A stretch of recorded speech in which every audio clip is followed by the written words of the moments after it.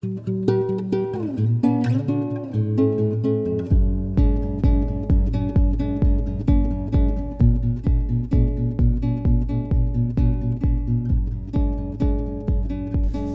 on the Untoxicated Podcast, Sherry, I want to start out with a topic that's right on point. I want to talk about guns firing bullets up into the air. What? Yeah. You know, you see that on movies sometimes, like old cowboy movies when they celebrate. Woo, boo, boo, Oh, boo, yeah. Just everybody's firing up in the air. I'll never forget in high school in physics class when my physics teacher taught us that the bullets that are shot straight up in the air come down at the exact same velocity that they go up. So, if you shoot a bullet straight up above your head, it's going to come down on your head at bullet speed. No bueno. So, I always think of that. I always think of that physics teacher when I hear the term, what goes up must come down. Oh, I was wondering where we were going to Yeah. go It was with a this. kind of long lead in. No, it wasn't that long. So what goes up must come down. You know what we have learned in our work, in our recovery and working with other people? We have learned that what goes down must come up also. That too is true. What goes down must come up. And what I mean by that is the progression into alcoholism. You know, we all know that addiction is a progressive disease, and if it's bad today, it'll only be worse tomorrow until we seek help and treatment and start reversing the trend. But if we drink a lot now, you know, a few months from now, we're not going to drink less. We're going to drink more, or it's going to be harder to control because of the progression of the disease. So that, to me, that's the downslide. Everything is going down. And we want it to come back up the other side, don't we? We don't want to end in the pit at the bottom. And the progression into alcoholism, it's always the same.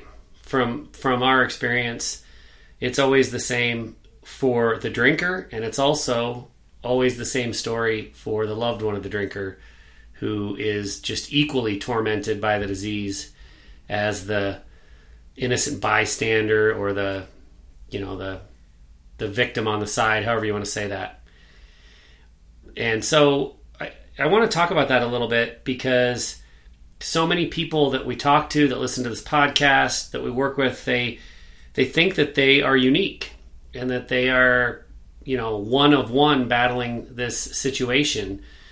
And it's a real relief when they realize, holy cow, there's other people on the exact same boat. And, you know, I'm here to say there's millions of other people in the exact same boat. This is one of the world's best kept secrets, high functioning addiction, because not only are there other people suffering, but there's so many other people suffering, and somehow we think it's a unique situation over and over and over again.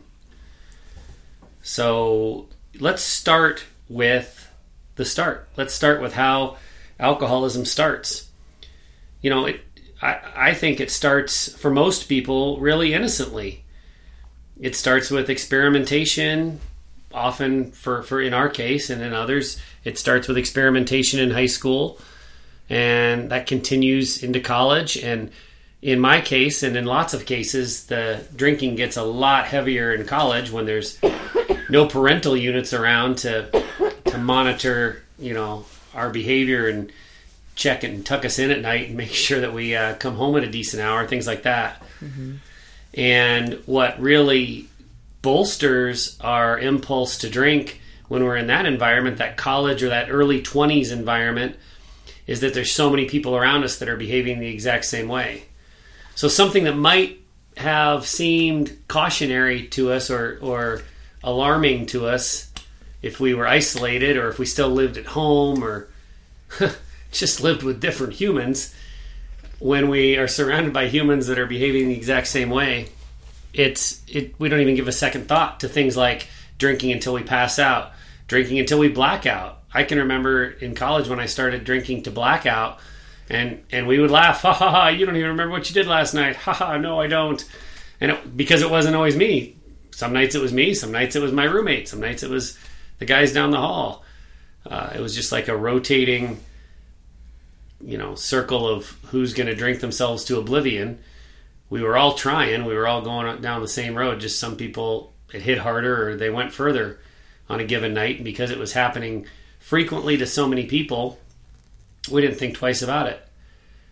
Was that your experience in high school and college? Were you surrounded by it to the point where it wasn't alarming? Yeah, I think so. I mean, I know I had some friends that didn't participate quite as heavily or used a little more caution and discretion, and then I had friends that went like totally like way deeper into partying than I did. But I definitely think that you kind of surround yourself with people that are like-minded. Sure. And similar behaviors. And similar behaviors, so then you don't feel like an oddball. I mean, and also, what would you do, like, you know, with the people that weren't partying the way you were doing, or partying, you know, you wouldn't jive, so you just didn't hang out. Yeah, you wouldn't seek those people out. Yeah. You've made the point that when we were first together and when I had my first real job out of college, I have said everyone in that company drank, and you've made the point that no, there were people that didn't. Matt, you just didn't even give them the time of day. Like, you didn't even acknowledge their existence. Because or drink and party in the way that you enjoyed. So, yeah. Yeah, absolutely. So it starts innocently enough. Is that the place where we should put our efforts when it comes to prevention? Alcoholism prevention, not recovery, but prevention? Absolutely. I mean, so many people who don't fall victim to alcoholism look at their just bohemian years in early 20s in college with just such reverence and fond memories that there's not any kind of groundswell to change the way people behave in college. You know, professionals who are successful and have solid families look back and think, oh man, I remember when I used to drink till I puked or drink till I passed out. And they don't think of that in a negative way. So there's not a lot of will out there in society to change those years. And in my humble opinion, that's where a lot of attention needs to be directed, because we need to understand when we're that age the damage that we're doing and also the path that we are starting on. And if we want to reduce the 15 million alcoholics in the United States that we estimate exist kind of perpetually, I don't think there's any better place to start than where the super destructive binge drinking and acceptance of that starts. But let's move on from that, but stay on the societal factors. When, you know, we grow further into adulthood, and like in my case, drinking is every night. Drinking is more so on the weekends.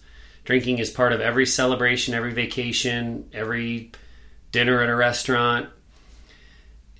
There is this societal belief about what an alcoholic looks like. And, you know, we use this phrase all the time. You picture the bum sleeping in the gutter that doesn't have 2 pennies to his name and is just begging for enough money to go buy his next bottle of vodka. And that's what we think an alcoholic is. And that, again, is a huge societal problem, because we don't understand that addiction starts way, way, way, way, way before you've lost everything and you're sleeping in the gutter. And so the trap is set because, you know, we walk down a path that we don't think is dangerous. I've talked about this lots of times. I can remember distinctly the public service announcements where Nancy Reagan, when I was a kid, was saying, say no to drugs. And I had this pretty solid belief in my head that, you know, heroin or cocaine or LSD was big when we were in high school, that those were the things that get you in trouble both legally and they can wreck your life. And I wasn't going there. But nobody told me to fear booze. Booze was tied to success and manliness and masculinity and relaxation and vacation and all the things that we think of as goals to aspire to. As long as you did it legally, you know. Like there was a MAD campaigns and, you know, wait till you're 21 or whatever. But definitely they didn't. It was like, it was a drug that was perpetuated as just a lot less harmless. I mean, yes, you could kill somebody or yourself, or a lot less harmful than, kill somebody if you were drinking and driving. I know that was, one of the things in college that we kind of like made sure that there was somebody that was the DD or, took a cab or something. So that was one thing in my friend group that we all kind of made sure we had. In high school, not so much. Usually there was one person that kind of hung out with us that stayed back and made sure people got home. Really good point. Way to give props to the Mothers Against Drunk Drivers, because you're right. That did have an impact. We did have this kind of mindset of definitely trying not to drink and drive. Did it happen? 100%. Oh, yeah. But we best laid plans, tried to take a cab or have a designated driver or be within walking distance or call somebody we knew hadn't been with us to come and get us, that kind of a thing. Yeah, you're absolutely right. But as long as you had that ride, it was... Yeah, and it still is. I mean, look at the advertisements today. When we talk about drink responsibly, it isn't like, only have 2 drinks. It's like, make sure you have a safe way home. And guys, don't accidentally rape somebody because you get so drunk. Like, there is no, amount over which you're not supposed to drink if all the... in the right settings, a holiday or a really festive situation. Yep. So the societal factors are certainly masking what alcoholism looks like. As long as you're not sleeping in the gutter, you're fine. Then, in a relationship, in a marriage like ours, the progression is such that the denials start. And, I can say confidently, looking back on all of the times that I lied to you that I never thought I was lying to you, all the times that I denied, I never did it to hurt you, I never did it on purpose. I can't explain it much further than that. I don't know if that is, I'm denying it from myself. So if I ignore it, I hope it'll go away. But when I would say, I haven't had much to drink, it wasn't like I was secretly like, he, I've had 8 drinks and she'll never know, ha, ha, ha, I'm so sneaky. It wasn't like that. It was, if I say it out loud, maybe it's true. We've talked about, I never flat out lied to you and said I haven't been drinking when I had been drinking. And I know that's the case for a lot of people, that they hear their loved ones say, I have not been drinking, and the truth is they have been. But I often said, I've barely had anything, when really I had quite a bit more. And so those denials, you start to get away with that. You start to convince yourself that denying and shading the truth is acceptable. And then that turns into, as the relationship starts to really struggle and arguments become more frequent, and when your spouse starts to say, hey, I think you're drinking too much, you might want to look at your drinking, then the knee-jerk reaction to that is, again, this is a universalism. I don't know of any relationship where this doesn't happen to at least some extent. We, as the alcoholic, or the alcoholic that doesn't know they're an alcoholic, starts to blame the spouse and turn it on you. This is your fault. I used to say, Sherry, you have a drinking problem because you don't drink enough and you don't recognize that drinking is an acceptable societal behavior, and drinking is everywhere and everyone else is having fun. Why don't you loosen up and have fun? Tell us what that felt like, because you had a partying past. It wasn't like you were unfamiliar with what it felt like to get drunk. What was it like for you when I started to deny it and even more put the blame on you, like you're the one with the problem, when you had experienced both sides? You had experienced being a drunken buffoon, but you had also experienced being a mature adult. I think that it really pissed me off when you would say things like, you're the one that has the issue. You're trying to blame your dad's alcoholism on me, and you'd throw that up in my face, or, would often say, your mom's just turned you against drinking. And I would be like, what the hell? You saw me in college. I was partying with harder stuff than you were. I mean, I had more experience in other chemicals and you kind of steered away from anything but alcohol. So I was like, you know me, you know what I used to do. It's just growing up and you realize you don't carry on like this. So I would get really, really pissed. And I never believed that because I knew what I could see. So that's one thing that I never believed. I believed that maybe I did have a problem in accepting the way you thought drinking a cocktail or 2 or maybe 3 or whatever after work every night was okay. I guess I didn't think that, and I guess maybe the only thing I doubted was maybe if he was drinking just 1 or 2 normal, like, not just straight gin and a splash of tonic cocktails every night, I might think that was kind of acceptable because I saw other people do it, other adults do it, and it didn't become a problem for them.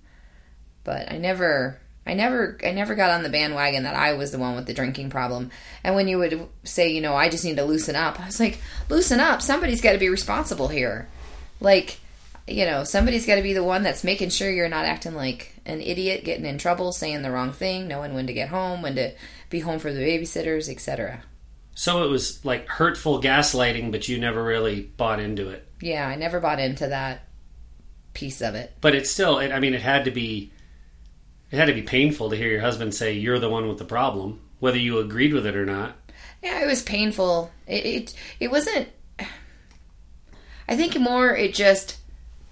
It was just more ammunition that made me, and more proof that made me realize that you were the one that had the issues, and so it wasn't painful. Like, I didn't get hurt by that. I just got mad, and I thought, what an idiot he is. He's so fucking dumb. How can he say that? How did you really feel, Sherry? Because I was like, I'm not going to believe that I have a problem. He has a problem, and he's just trying to pass it off on to me. Yeah, that's true. I'm glad that you were strong enough to not fall for that gaslighting. There was other gaslighting that messed with your mind, but that piece of it, I'm glad that you didn't cave on that. So well, and that came a lot like later into after we'd already had a lot of issues. Yeah. With it, because I think that early on when you were drinking heavily before we had kids, you weren't really paying attention to how much I drank. Yeah. You were solely focused on you. Fair. And as long as I didn't create problems or, kill your buzz or interrupt your partying, you were fine. Before we had kids, I had friends. Like, I did happy hours more and like work friends. And so, you're right, I didn't pay that much attention to how much you were drinking because I had other people around me that were drinking like me to justify my drinking. Once we had kids, it didn't slow down my drinking. Right. But it did slow down my going out. I wanted to be a good father. I genuinely wanted to be a good father, so I would just get shit-faced at home. Really, really mature. So the progression continues. We're still going down in our what goes down must come up. I love this Robin Williams quote, and I'm going to paraphrase it because I didn't take the time to look it up exactly. But he says that you're an alcoholic when your behavior deteriorates faster than your ability to lower your own standards. I love that because it's a little bit of a thinker, like a lot of things that Robin Williams said are. But basically, you say you're never gonna, what's an example? Drink in the morning. And then, mimosas on Christmas, and there's a tailgate before the football game. And, you let those slide, and then eventually... Or a little hair of the dog. Yeah, I woke up, and it's Monday morning, and I just feel like crap, and if I just had one drink before work, I'd be better. And all of a sudden, your behavior is getting worse faster than your ability to say, these are my new rules, this is now acceptable. That is a sure sign of alcoholism when you start doing the things you say that you never would do. And again, that's also pretty much a universalism. I can't think of a case of someone who's, fallen into this trap of high-functioning alcoholism that hasn't lowered their behavior and had to have their standards catch up as they spiral downward. Then, we can't see that our medication is the problem. And what I mean by that, this is the diabolicalness of high-functioning alcoholism. We have stress from work because we have these busy, hard, stressful jobs, and we have family stress as well. and we are drinking to relax. So when we come home after work or on the weekends, that alcohol is a stress reliever. And then the stress gets worse and the depression slides in too, and there's anxiety. But you know what? When I'm anxious, the only thing that'll curb that anxiety is a little bit of a drink. So I'll have some alcohol, and man, I'm depressed. But I associate alcohol with happiness and all the joy I had younger in my life when I drank. So I'm going to drink to get me out of this funk of depression. And so really we're medicating. We're using alcohol medicinally. And what we don't understand for a long time, well, a long time in my case, maybe some people are quicker on the uptake than I am, but we don't understand that the alcohol is also causing all these problems. The alcohol is either causing the depression and anxiety, or it's at least making it 10 times worse if you're someone who had anxiety and depression going in. For me, it was the cause of my depression and anxiety, and when the alcohol was gone, and I gave myself a year plus to heal, I gave myself a lot of time to heal, the depression and anxiety was gone with the alcohol. But at the time, you just don't see it. So the cycle just keeps getting worse. I'm anxious more often, I'm stressed more often, I'm depressed more often, so I therefore drink more often. And it's literally, the cliche of pouring fuel on the fire. That's exactly what it is. Sherry, I want to ask you a question as we reach the pit, the bottom of the progression into alcoholism. I've done a lot of describing, and we've talked a lot about what it's like for the alcoholic to take that trip down, that progression. I want to hear from you. What's the decline like from your perspective, from the wife of an alcoholic? Talk about what you saw in me, how you felt about me. How did my just love affair with alcohol and ignorance to what it was doing, how did that impact you?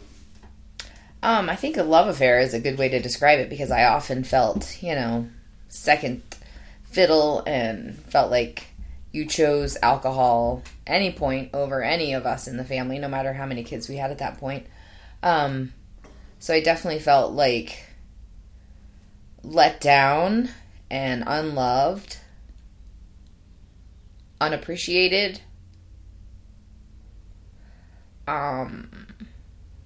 Caused a lot of arguments, so there was a lot of anger.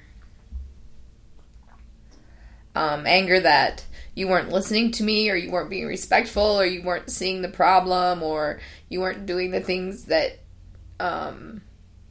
you needed to be doing as far as just being a good partner after the kids went to bed or whatever. And watching you turn into somebody that I couldn't rely on.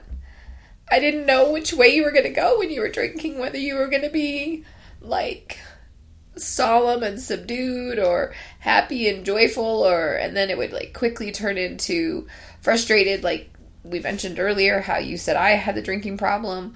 Like if I didn't want to hang out with you and watch whatever or drink with you, there would be like, that could be a trigger for an argument. That's a really important point. When I was drinking, my mood swings were like these huge peaks and valleys. And in sobriety, in long-term sobriety, you still have mood swings. I still am up some days and down some days, but it's minor and subtle. And like, I don't feel like if I'm in a bad mood, I'm crushing your soul. Whereas when I was drinking, if I was just somber and sad and moping around, I'm sure that was no fun to be around. But then if that turned to anger, then I was wrecking your existence as well. Mm-hmm. Whereas now, again, the emotions don't go away. In fact, it's hard. One of the challenges of early sobriety is learning how to manage them, learning how to manage emotions without just drinking past them. But they're not nearly as wild and swingy as they used to be. Right. And I think that for me, I don't know if it was like the codependence personality part, like kicking in, but when you would have those like mood swings, it would also make me have mood swings. Sure. So then my body just got and my brain just got used to like going up and down and everything being so dramatic, or, You know, it was like either really high up or really high down. And so that anxiety started to build in me. That's the word I was wondering about. A lot of people describe that as, you know, walking on eggshells around their partner because they don't know what kind of mood that person's going to be in. Yeah. But that's got to just put your nerves on end, right? Right, and then it'd make me afraid to talk to you about things even when you weren't drinking, Sure. like, or, you know, even when we would be in our business together, bringing up stuff, I'm like, God, how's he going to react to that? Or am I going to hear about it later once he has time to think about it and remembers after he's had some drinks? Like, it was just, you know, and then it pissed me off that, like, you were turning into this person that I didn't want to be around. Yeah. And that other people didn't want to be around. Most of, you know, I think, like, in front of our friends, you were very jovial and funny and hilarious, but sometimes around our families, like when we would go on vacation and there would be a couple days of drinking, you could turn into a real asshole and really show yourself. And so, like, those people didn't want to be around you, and it was embarrassing. It was embarrassing to be married to Yeah. someone like that. Mm-hmm. Yeah. I'm sure it was. Yeah. You made a good point earlier, and I didn't want to interrupt you, but I want to just circle back to it quickly. You talked about how you were second fiddle when I was progressing down into addiction, and so that, you know, made your progression into your battle with my addiction difficult as well. One of the examples I think of when you talk about, you know, you being in second place to the alcohol, whenever we would go to a restaurant, even just for a family lunch, I would always insist that it was a restaurant with a liquor license so I could have a beer or two or three with lunch. And, you know, at the time, you would indicate that was frustrating to you, that I wouldn't go to this little mom and pop deli because I knew they didn't serve beer. Right. I wanted to go to, you know, a place with a liquor license. And I always thought that the reason that frustrated you was because you were worried that I was going to get sloppy drunk sitting there at lunch. And so to me, I would just blow you off and be like, I'm only going to have 2, maybe 3. I'm not going to get crazy.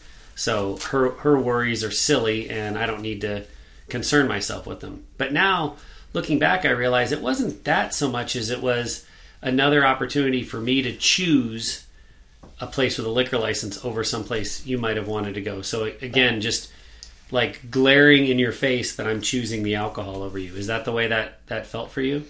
Yeah. I mean, and a lot of the, you know, when the kids were younger and we would go out, like, a lot of those places didn't, you know, that were family friendly, didn't really sell. And also, you know, here we were worried about finances and income, but, you know, so. Oh, it's amazing how much more expensive lunch is when there's alcohol involved. You know, and then those places usually have higher end food. And of course, then the kids would, like, you know, or they would just be more expensive places, right? Because and it would be more likely that I'd be like, why don't the kids get an ice cream cone after this so then huge we meal could have another so I beer. can have one Yeah. more drink. Exactly. So then I would just hear the cash register sound, like, you know, ka-ching, ka-ching, ka-ching, like adding up.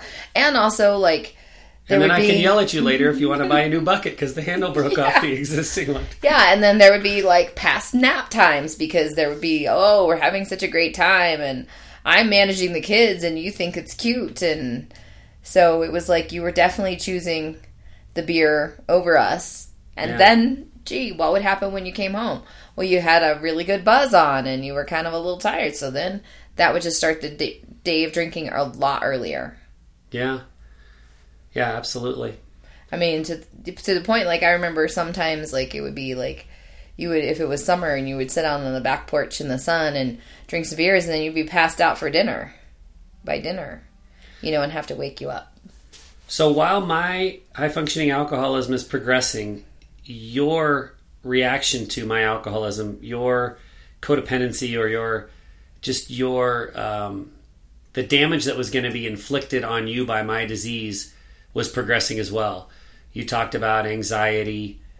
You talked about being chosen second over the alcohol, the responsibility of the family weighing more heavily on you because I was less responsible, the financial burden because you saw the money being wasted. So all of these things are adding up and causing stress and just pain, emotional pain for you. I want to ask one more question about your progression into my alcoholism. And I have good news for you, Sherry. I'm not going to ask about sex. Oh, thank you. Oh, you're welcome. But I do want to ask about attraction. Because I didn't know at the time at all. I still thought I was your knight in shining armor, as I smelled like sour beer and was getting, fatter and more disgusting and slobbery and all of that. And I now realize that I was not. Talk a little bit about how, I think you've said that you always loved me down deep. You always had hope and believed that the person that you first married was still in there somewhere. But masking that hope and that down deep love, you were becoming more and more unattracted to me. I was turning you off for alcohol. I mean, you had no interest in drinking because you saw what I was doing. But I just was like unreliable, not the person that you wanted to confide in. Talk about that a little bit. I mean, when you looked at me, it was kind of, I'm just going on and on, aren't I? Well, you're kind of talking for me. Yeah. Good point. Good point. But did you think I was gross? Yes. Like even going way back to like when you would be really, really drunk, like when we were in college and I would see you sit at the end of the bar eating these like stuffed breadsticks. I'd be like, you were so gross. How can I even be attracted to you? And then you'd be sober the next day and you'd be funny and witty and charming and quick, clever, and good work ethic, and we had fun. You got a lot of compliments for me on this podcast. Oh, thanks. It's getting big. But then, then the drinking started, and all like you were saying, like especially when it was really, really bad. I just, I preferred to be alone because you preferred to like sit in the family room and drink and watch whatever it was you wanted to watch, and I preferred to be separated from you, and so I kind of got used to being alone because I thought, oh God. Like, where's a conversation going to go with him? Yeah. What's going to happen? Because a conversation could be turning into him getting on his soapbox about politics for hours or how he, and sometimes your ego got in the way. Like, you would think, like, you had all the answers that if you were doing that job, you would do it right. You would do it better. So just listening to that sort of building up of yourself, like that was a big turnoff, or just some of the things that you would like try to break attention away from your drinking, and how you would dive into, it's everything else, it's all these other things in our relationship that are an issue, and it's not the drinking. And so that could, that was a real challenge to my self-esteem, or the way I'd been operating the house. So, and just like seeing someone that like smelled, and it's not like when you gained weight, like I've known you for a long time and your weight has fluctuated. So it was never like I'm like the Oprah. Yeah, you're like the male Oprah. Like your hair being shorter, your hair being long, your hair being thick or thin. It's not going to get thick again, I got to tell you. But like your weight, like I know that we personally on the side have talked about like the physical appearance of you. Like that was never it. Like that was never like a turnoff. And in early sobriety, for a long time, I thought that was it. I thought, if only I can, I don't know, lose some weight or get a better haircut. Maybe that was never it for me. Yeah, it's always been an emotional attraction, like, and the connection. Like, I know we joke that they're like actors and directors that will hire these really great, gorgeous women to be in their movies, and then they have people like Kevin James and Adam Sandler that are their husbands, and you're always like, how does that happen? And I'm like, because maybe they have a really nice personality and they're a really good person, and that's who you're attracted to. Or in those specific cases, it could be the money. Yeah. So, but that's how it was for me, and trying to convince you of that in early sobriety has been really hard. It's never been, unless, I'm sure that if you started pissing yourself or something, then that would be a really big, unattractive thing. Not sure which way you were going with that. Yeah, stop it. So, I never was concerned about your physical appearance. It was always about the way you treated me, the way you treated the kids, and the way you treated yourself, too. So we're in the pit. We're at the bottom. And, for me, rock bottom wasn't a horrible car accident, thank God. It wasn't a DUI. It wasn't anything outward. It was internal. It was the demise of our relationship and debilitating depression for me. So we're in the pit, and I just want to highlight some of the things you've talked about. You were taking second place to alcohol.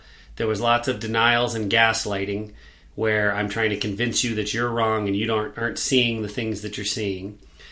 I am, and I think this is perhaps a topic for an entire podcast episode. The two general moods that we have when we're in the pit of alcoholism, and this is not just when we're drinking, this is when we're drinking or when we're sober. Either we're an egomaniac, and I'm using the word we because I think this is a relatively universal thing among many alcoholics as well, many that I know of anyway. Either we are an egomaniac and we think we'd be a better president than the president we have, and we could solve this problem if only someone would ask us for our opinion. Yeah.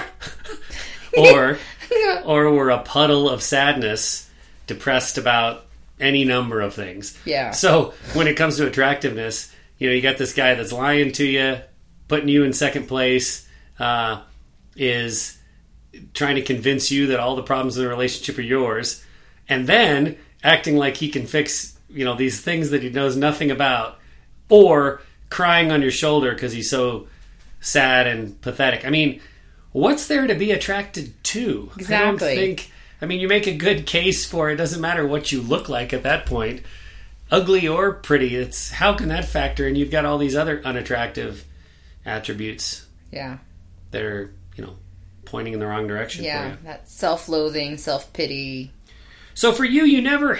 I'm going to put words in your mouth again. I'm speaking for you all the time today, but I don't think you ever hated me. I think that's a pretty strong word. There was a flicker of love still there. You kind of hated me? I kind of hated you. Okay.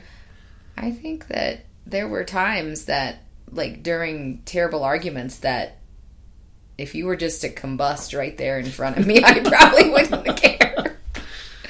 Well, I don't know. I'm laughing because there were times when it was at the height or the pits of my depression when if I had combusted right in front of you, I would have been pretty happy about it too. Yeah.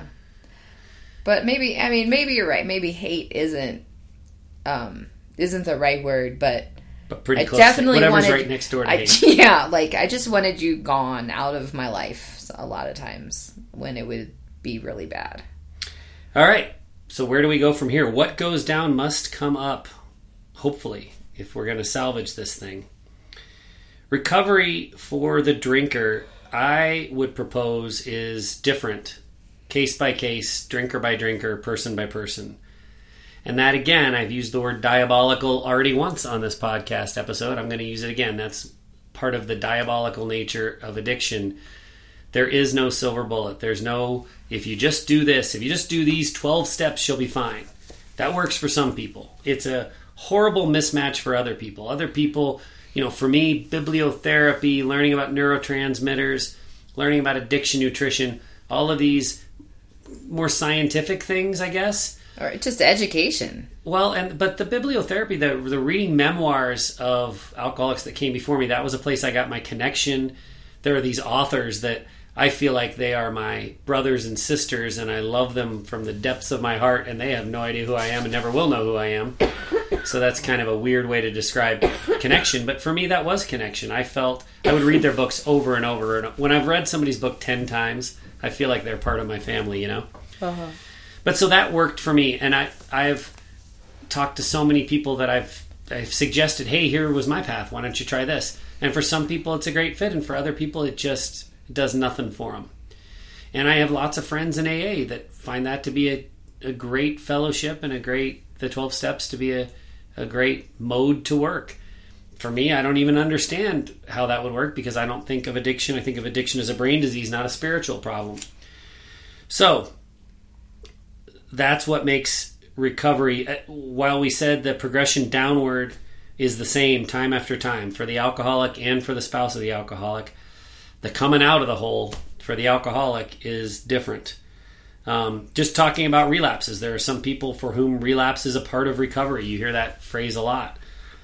But even the kinds of relapses are different. For me, I relapsed a bunch. For 10 whole years I relapsed. So I'm not bragging about not relapsing, but my relapses were the kind where I would just be still sad and depressed and in pain and anxious in sobriety, and I would make a conscious decision that I was going to try to drink again, and I was going to put different rules around my drinking, and I was going to try harder, and I was going to do it this time.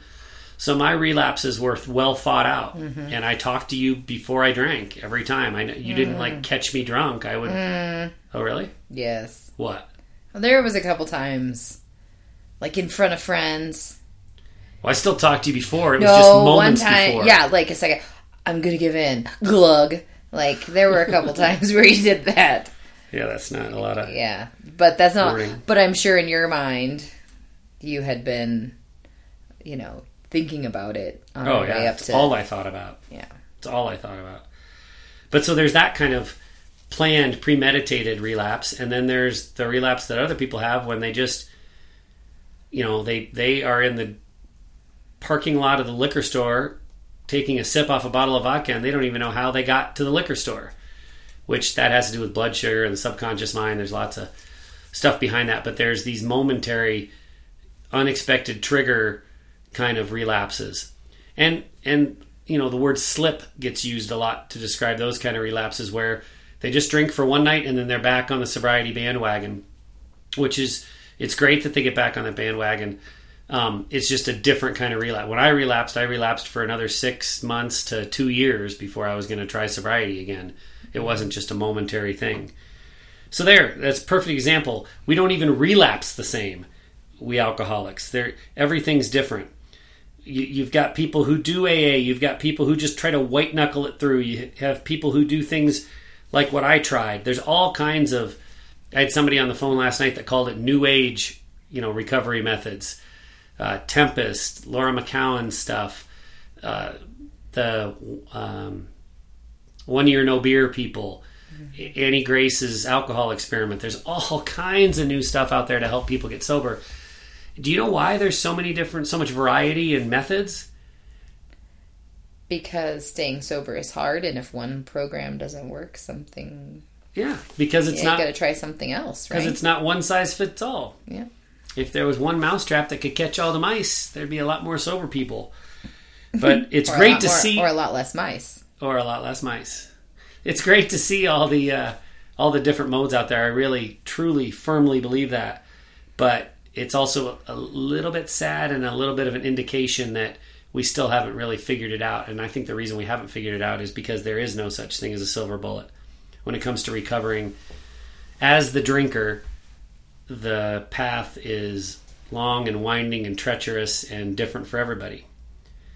Now, I would argue that when it comes to the recovery of the loved one, people in your shoes, Sherry, there is a lot more consistency. It is more like the progression down into the pit in that it's the same story every time with a few details rearranged.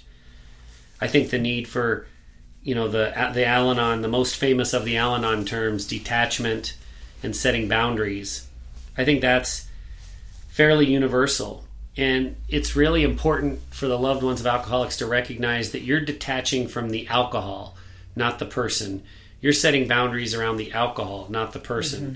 You can still love that person. You can still honor and respect that person, but draw lines in the sand that are not to be crossed around alcohol, not the alcoholic. Right. Does that make sense for you, Yeah, Sherry? like I probably understood but didn't understand. Like if I were to hear those words, boundaries and detachment, because I would feel very guilty, like I was putting boundaries on you, Matt, not drunk Matt.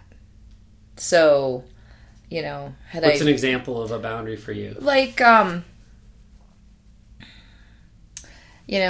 just like when you were, 4 beers in or something, I'd be like, a boundary would have been like, you just sleep in the family room. Yeah. Don't come up, don't disturb my sleep, don't pass out on that chair, and we'll both be happy about it. Yeah. Don't do this because I need my sleep and I need to be able to function the next day, and I need to not have worry. Now, having that enforced, I think, would be very hard, because you're dealing with somebody who's under the influence of a substance that's not going to make them always think right about what's going on, or how aggressive they could be of not wanting to sleep in the family room chair passed out in front of the TV. So I always thought that those sort of things meant separating yourself from the person in all fashions. Well, and that's because you didn't have any Al-Anon. You didn't have Right. anyone to teach you this stuff. Primarily, the number one reason you didn't have Al-Anon or anything like that was because I would have gone through the roof if you had indicated to anyone that I had a drinking problem, even strangers in a meeting that, didn't know either of us. Right. That still would have really, really, really upset me. So so you worked into this whole topic of boundaries and detachment, trial and error, and slowly over time. Because, there were times, I can remember early on, when you would try to get me roused into bed if I had passed out somewhere in the family room or whatever. But then later, as it got worse and more obvious that, I was on a bad road, going somewhere bad. How's that for a writer, using those descriptive words like bad twice in the same sentence? It's pretty good, huh? Yeah. Oh, no, I used good. But I remember once when I was just trashed and I passed out in the car on the way home, and you let me sleep in the car, and I vomited on myself. It was horrible. I've written about it. It was disgusting. It was nasty. But you were done at that point. You weren't going to come wake me up and try to drag my puked on carcass into the house. You were going to let me sit in there and stew in it. Yeah. So even though you didn't know the term boundary and you didn't know what detachment was because you hadn't been in a setting or read about those terms, you were doing it. How did it feel? Like, you know the night I'm talking about, when you left me sleeping in the car. Mm-hmm. I know you were angry, right? So anger is probably the predominant emotion. Mm-hmm. But did it feel like you were doing something for yourself by leaving me out there? I guess in a way, yeah. I thought, oh, well, I'm at least going to get a few hours sleep before he wakes up. And I know he's just going to be a bigger pain in the butt trying to get the kids to bed. Because I had experience with that before. Like you waking up from being passed out for a bit and being like, oh, I got to be the dad and I got to be trying to help her get ready, and it would have just been in my way. Mm-hmm. Also, I feel like it did something for the kids. Like, they just thought you came in and went downstairs to the family room. They didn't realize I was still They in didn't the car. realize you were still in the car, because they had kind of dozed. The littler ones had dozed off. So, that's what I kind of just said was, oh, he's probably in the family room downstairs. So then it kind of eased their mind, because, they didn't know what to expect, because the older ones definitely knew that you had a varying degree of personality. So I felt like it was for them too. So. Yeah. Even when you didn't understand detachment, you started to employ it toward the end. I could see it, and it started to scare me, honestly, when, anger kind of changed for you right toward the end. For a lot of our relationship, when you would get angry with me, either because I was poking on you, I was being a jerk in a drunken stupor, or you were just angry with my behavior in general. For a lot of the relationship, you would argue with me about that. Mm-hmm. And we would fight all night, stay up all night in these vicious, whisper screaming at each other so we wouldn't wake up the kids fights. But toward the end, you started to get kind of, I don't know, maybe ambivalence the word, but I could tell you were disgusted, but you didn't engage as much. Mm-hmm.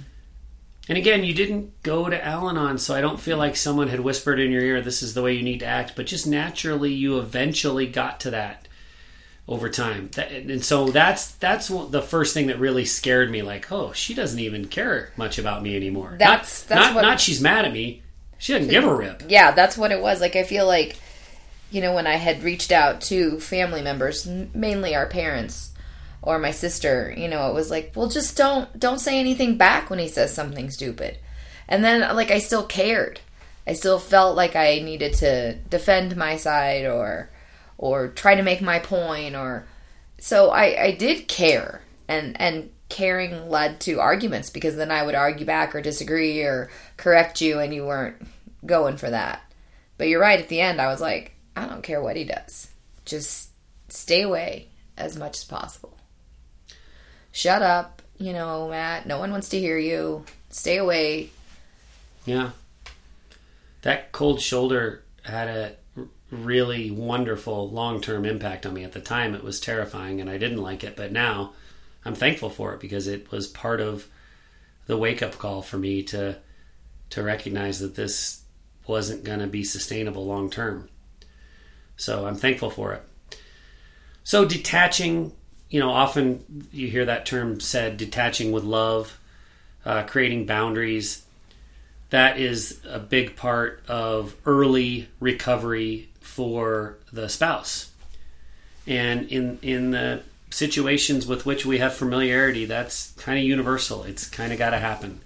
And again, detaching from the alcohol, not the alcoholic. A lot of people that we know, they set their boundaries around, hey, no alcohol in the house, no alcohol in your body, and everything will be fine. But if either of those two things happen, I'm out. I'm going to bed in a different room, or you're going to bed in a different room, or you're leaving the house. So I think a lot of people that have gotten some training and some good advice and read about it or attended Al-Anon are better equipped to detach from the alcohol and not the alcoholic than you necessarily were. But again, because of my stance, you had to do it by trial and error and figure it out for yourself. And I'm very proud of you for how you did figure it out. It must have been really reassuring as you've learned about this stuff, more recently, as you've learned about detachment and boundaries, to realize, I was doing that at least partially right. Mm-hmm. Yeah, I feel like your body just kind of kicks in and kind of makes it so because you just kind of naturally get to that point of instincts. Yeah, detaching. I mean, unfortunately, I think you would detach from the alcoholic behavior and not the person. But I feel like because I had let so many arguments happen in the past, and there was just a lot of resentments that build up, that I did sort of detach from you because I was just done. Yeah. So it wasn't that I was done with the alcohol. I was just kind of thinking, because I thought you were the alcohol too. So that was the difference there, was I didn't understand to blame the alcohol. I knew the alcohol was the driver, but I thought, you were the person that you were when you were drinking, and I was just done with you. Both on the side of the drinker and of the loved one, learning to blame the alcohol and not the alcoholic is really, it's important because it's right, but it's also important because it's kind of cathartic. It's kind of, you don't have to feel bad about the choice of the person that you connected your life to. You can say, oh, that person's still a good person. He's just not here right now because the alcohol has hijacked him. Mm-hmm. And so I think that helps with the loved one too. You don't have to beat yourself up about, God, why did I pick this awful person? Yeah.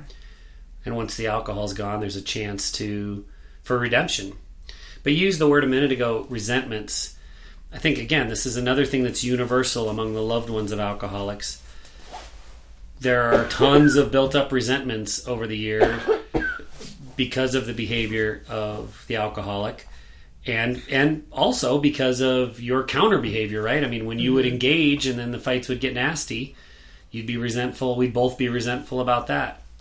And so, again, something that's universal among the people that are healing on the side of the person who loves an alcoholic is the need to work through the resentments. And we've talked a lot about that, but I don't think it can be overemphasized how important it is. And this isn't about apologies. In some cases, it starts with apologies. We know of cases that just, boggle my mind, where the alcoholic is in recovery and still hasn't apologized for their behavior. I can't imagine that. But in most cases, they have apologized, but the apology isn't enough. They need to sit and understand what going through that behavior, that terrible night, that terrible day, that terrible week, what that was like for you, for the yous, Sherry, right? Mm-hmm. And carry some of the weight of the pain from that experience. And that's the only way to deal with the resentments. Just saying, I'm sorry, there, let's not ever talk about that again. That works great for the alcoholic, or we think it does, but that doesn't do anything to repair the relationship, and it's detrimental to the recovery or the discovery, the progress of the loved one. So that must have been difficult until you and I worked on the resentments, but then somewhat relieving when we started to go down that. Would you feel a sense of relief if we talked about a particularly terrible incident from my drinking past, and rather than me just say I'm sorry and walk away, to actually for me to acknowledge that what you said was true? Yeah, but I also think that I had to wait until I knew that you were well past the first stages of survival sobriety. Yeah. And so that definitely came later, because I also... Ooh, that's a good term, survival sobriety. Thank you. I had to wait until I knew that your mind was in a place that you wouldn't beat yourself up about it, that you could understand it was the alcohol, but that you also were willing to sit and listen to the pain, and that you could carry and own some of that. There was like a turning point when I could like sense that you would be empathetic. Because just saying that you want to hear, the resentment, but if you're not willing to own it and carry it, then that's not going to work. And I know that sometimes people try to rush into those. I think they're called amendments or making amends. Amends, yeah. But it's deeper and more intense than that. And it has to come later. I think it also has to come from a place when there's enough time passed and separation from it. And you're hopefully, you as the loved one are working on yourself, where you can like explain it and not get mad about it. You might get sad and cry, or it might depress you thinking about it, but you're not mad and you're not living the madness and the anger again. Yeah. And the only thing, I mean, you just said it, you brought it up, that there is a requirement for time to have passed. Time in sobriety, time out of the fire, out of the cauldron. Because I think we tried to talk about resentments fairly early on, and we had to go back and revisit it, like, a couple of years later, because I was still mad about it. Mm-hmm. Well, we always encourage people not to beat themselves up about lowering their defense mechanisms right away. You can't. You don't know if your alcoholic's going to relapse or not. You don't know how long-term their sobriety is going to be. So you've got to keep the walls there that you built to protect yourself. But when the walls are up, anger, I think, is the predominant emotion, and you can't start to work through the resentments in a healthy way as long as the walls are up and the anger is still there. So the time, I mean, again, I think there's a ton more consistency on the side of the loved one as far as how the loved one heals.